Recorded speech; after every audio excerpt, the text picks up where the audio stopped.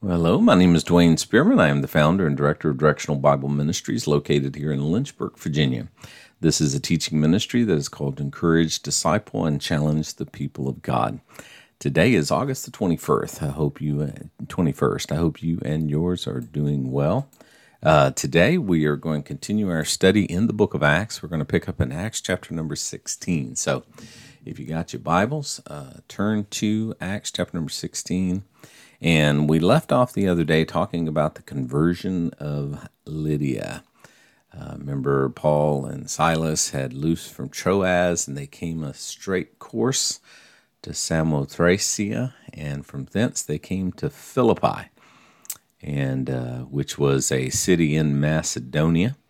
And they went down to the river where there were people praying, and it was all women who were praying, and there was a lady there from the city of Thyatira whose name was Lydia, and she listened to the things that Paul spoke of, and she believed.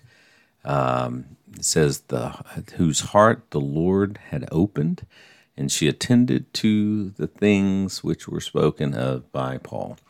I've said this many times. I believe salvation comes at the moment of belief.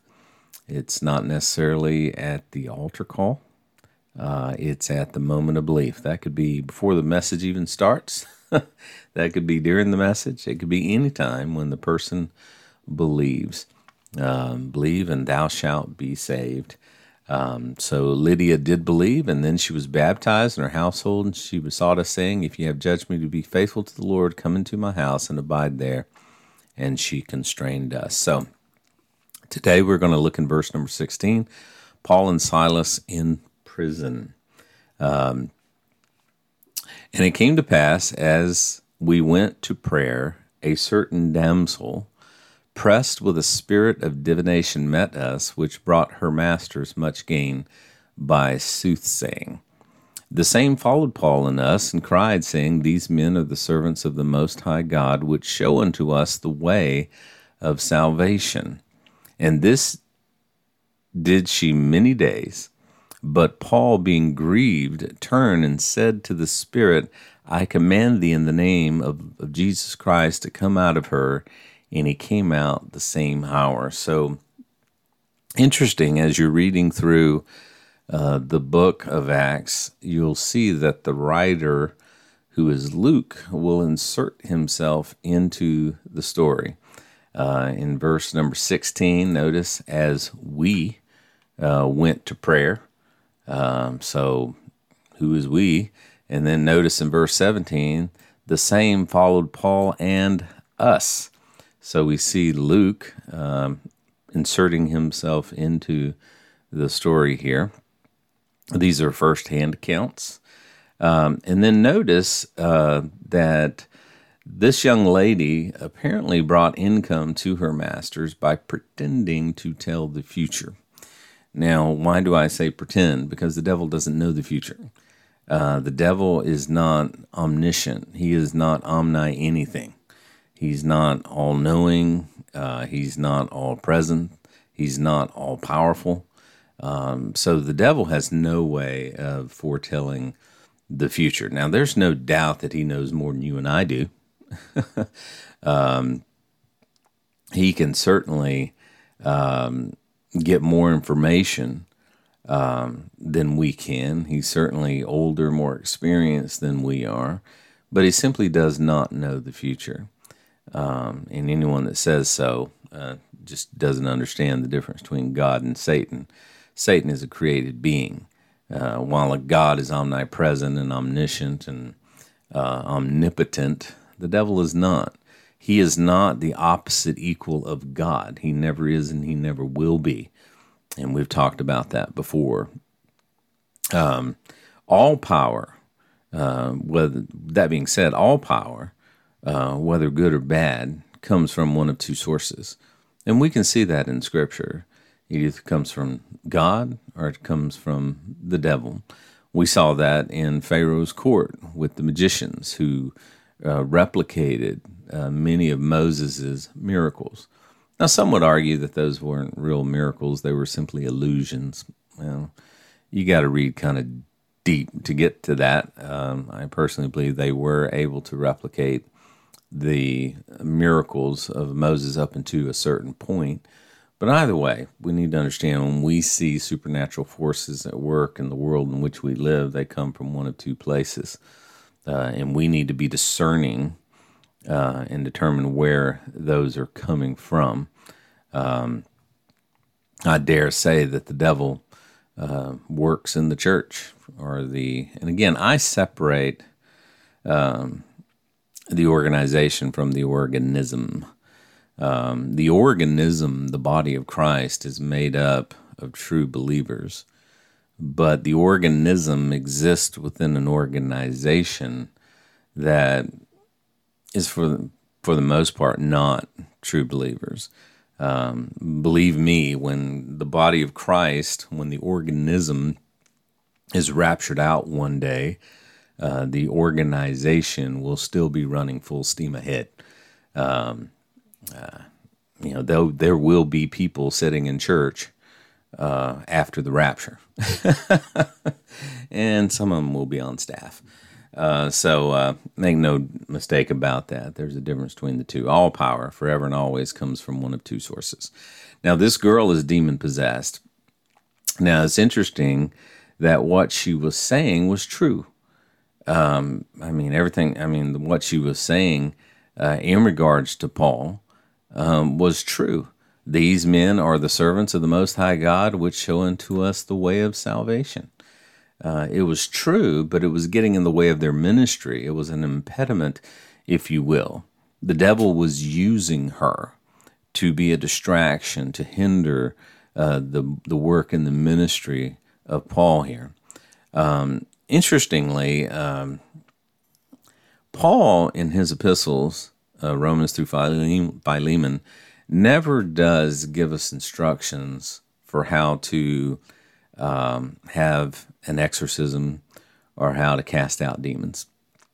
He never talks about it. Now, we do see it in the Gospels. We do see it under the 12, but we don't see it, or at least not in an instructive way. And I think that Les Feldick talks a lot about this, and I've heard him speak on it several times. Too many ministries are preoccupied with demons, with demonology. I've been in churches where, people come down to cast out the demon of alcohol, to cast out the demon of adultery, the demon of fornication. And it's interesting, they'll pray out loud in front of everybody. Of course, charismatics, hyper-Pentecostals will lean toward this quite a bit. Yet the foundation for that is not laid in the epistles of Paul, but in the writings of the 12, again, which shows a focus on things of the kingdom instead of the body of Christ. They're trying to operate, I believe, under another dispensation. And I've seen whole ministries destroyed over an obsession with this. I just submit to you that we are called to a ministry of reconciliation, not to one of casting out demons. You get them saved, you won't have to worry about the demons. And I do not believe that a child of God can be possessed by a demon. If you study demonology, you've got, obsession, oppression, and possession. Certainly a child of God can be obsessed and oppressed, but they certainly cannot be possessed. I disagree with that. And there are some, again, that run in the more charismatic circles, which, if we rightly divided the Word of God, would not be an issue, but we don't. They really focus on this. And as the case may be, Paul realized that this was demonic, and he commanded the evil spirit to come out of her. And that was that. He didn't beat on her. He didn't throw holy water on her. He didn't He didn't strap her down to a bed. He didn't put a cross on her forehead. I mean, just, to me, a lot of times that's just I don't know, it almost looks like the devil trying to cast out the devil. I mean, we don't see that. Jesus is like, come out, and comes out. Paul here just commanded the evil spirit to come out, and bam, it came out. But anyway, take that for what it's worth. Notice in verse number 20, and brought them to the magistrates. And these men, being Jews, they said, do exceedingly trouble our city, and teach customs which are not lawful for us to receive, neither to observe, being Romans. And the multitude rose up together against them, and the magistrates rent off their clothes and commanded to beat them. Now remember here, we are obviously dealing with a Gentile city under Roman authority, and Rome's answer for everything was beat them. And we see in verse 23, and when they had laid many stripes upon them, they cast them into prison, charging the jailer to keep them safely, who, having received such a charge, thrust them in the inner prison and made their feet fast in the stocks. Now, this is just one of many times that Paul will suffer in his attempt to preach the gospel.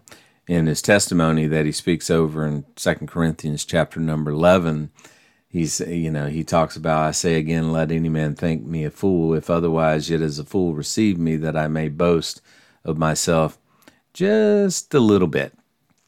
And he goes down to verse 21. He says, I speak as concerning reproach, as though we had been weak, howbeit whereinsoever any is bold, I speak foolishly, I am bold also. And then down verse 24, of the Jews 5 times received I 40 stripes, saved one. Thrice I was beaten with rods, once I was stoned, thrice I was suffered shipwreck, a night and a day, and I've been in the deep, and journeys often, and perils of waters, and perils of robbers, and perils of mine own countrymen, and perils by the heathen, and perils by the city, and perils by the wilderness, and perils of the sea, and among false brethren. This was just many sufferings that Paul would go through as he attempted to take the gospel of grace to the Gentiles. And notice how Paul and Silas responded. Look in verse 25. And at midnight, Paul and Silas prayed and sang praises unto God, and the prisoners heard them. It takes a lot of trust. It takes a lot of confidence. It takes a lot of courage to sing in despair, to praise God anyhow. Even when all looks lost, when all looks bleak, to turn around and praise God anyway. Music is very important in Judaism and in Christianity. It's an act of worship. It's an act of saying, God, you are worthy. You've got this. I'm okay. No other religions in the world rely on music as much as Judaism and Christianity. It's a noble act of worship to God, trusting God. So we worship Him in the good times and in the bad. But let me tell you something, it's a whole lot harder to worship Him in the bad times than it is to worship Him in the good. To worship God in the good is actually kind of expected, but it's in the bad times when we turn and we worship God. That, I believe, is more of a sacrifice. That, I believe, is more of an act of praise, if you will, or an act of worship. Now, notice verse number 26.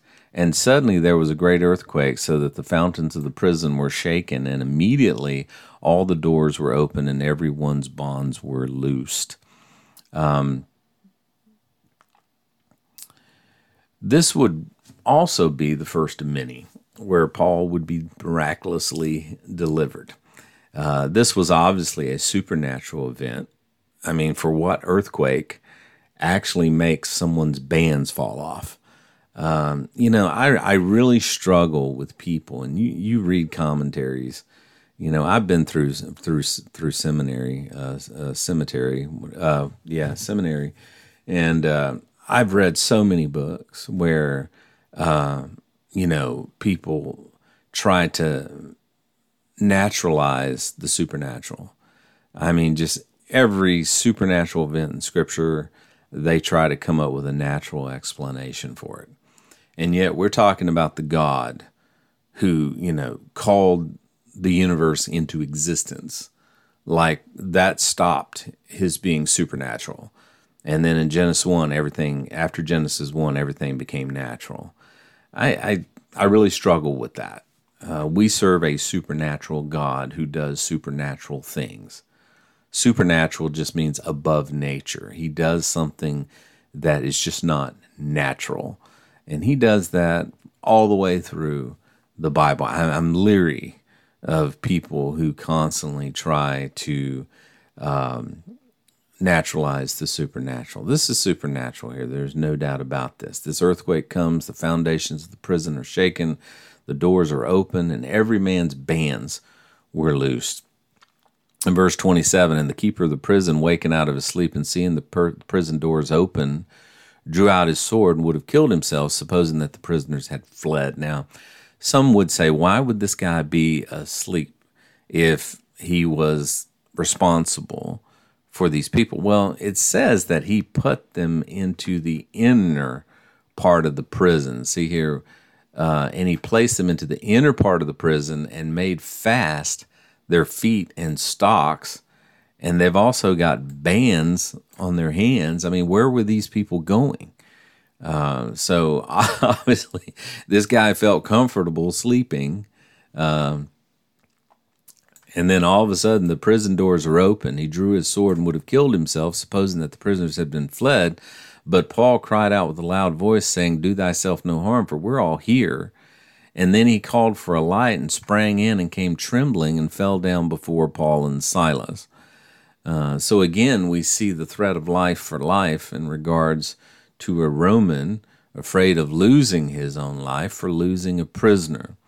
Rome was pretty tough in this area. It was life for life. You remember when the Roman guards, when Jesus rose from the dead, they should have, would have, could have been killed.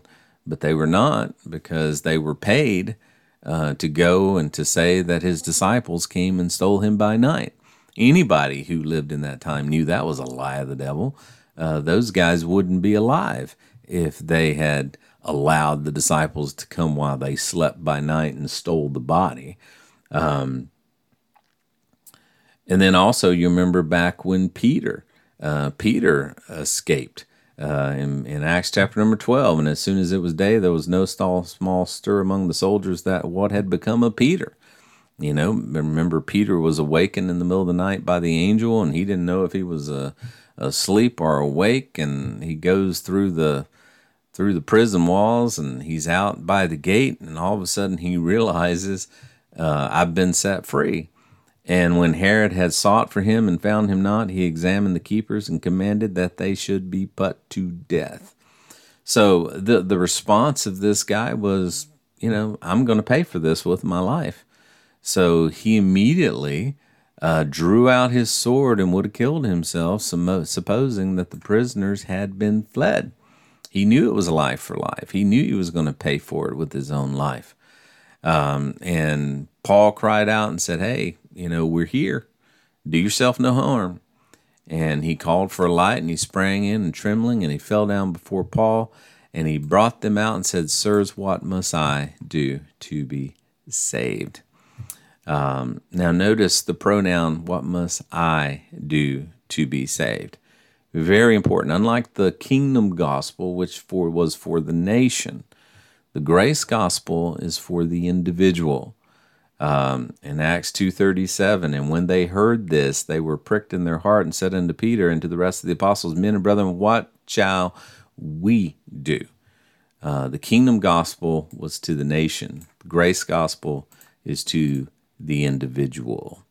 And notice the response. And they said, Believe on the Lord Jesus Christ, and thou shalt be saved, and thy house. So notice Paul's response is nothing like Peter's response.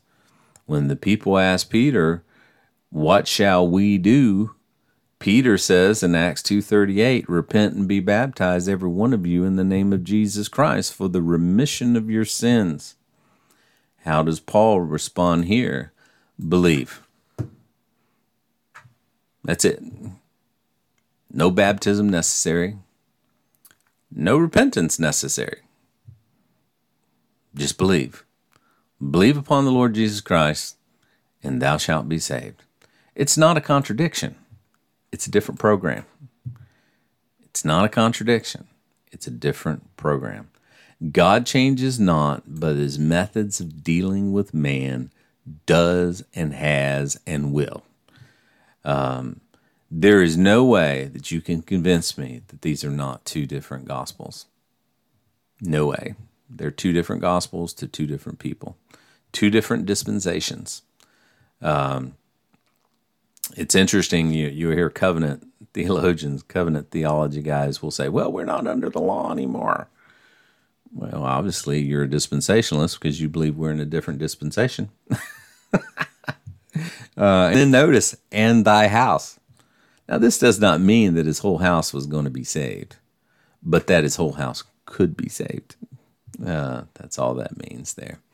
All right, well, that's all I have for today. It's good to see you guys. I see Scott. God bless you, brother. Mac, God bless you, man. I haven't seen you in years. I hope you're doing well. You and Heather, Texas pastor there. Love you, bro. Well, today is Friday.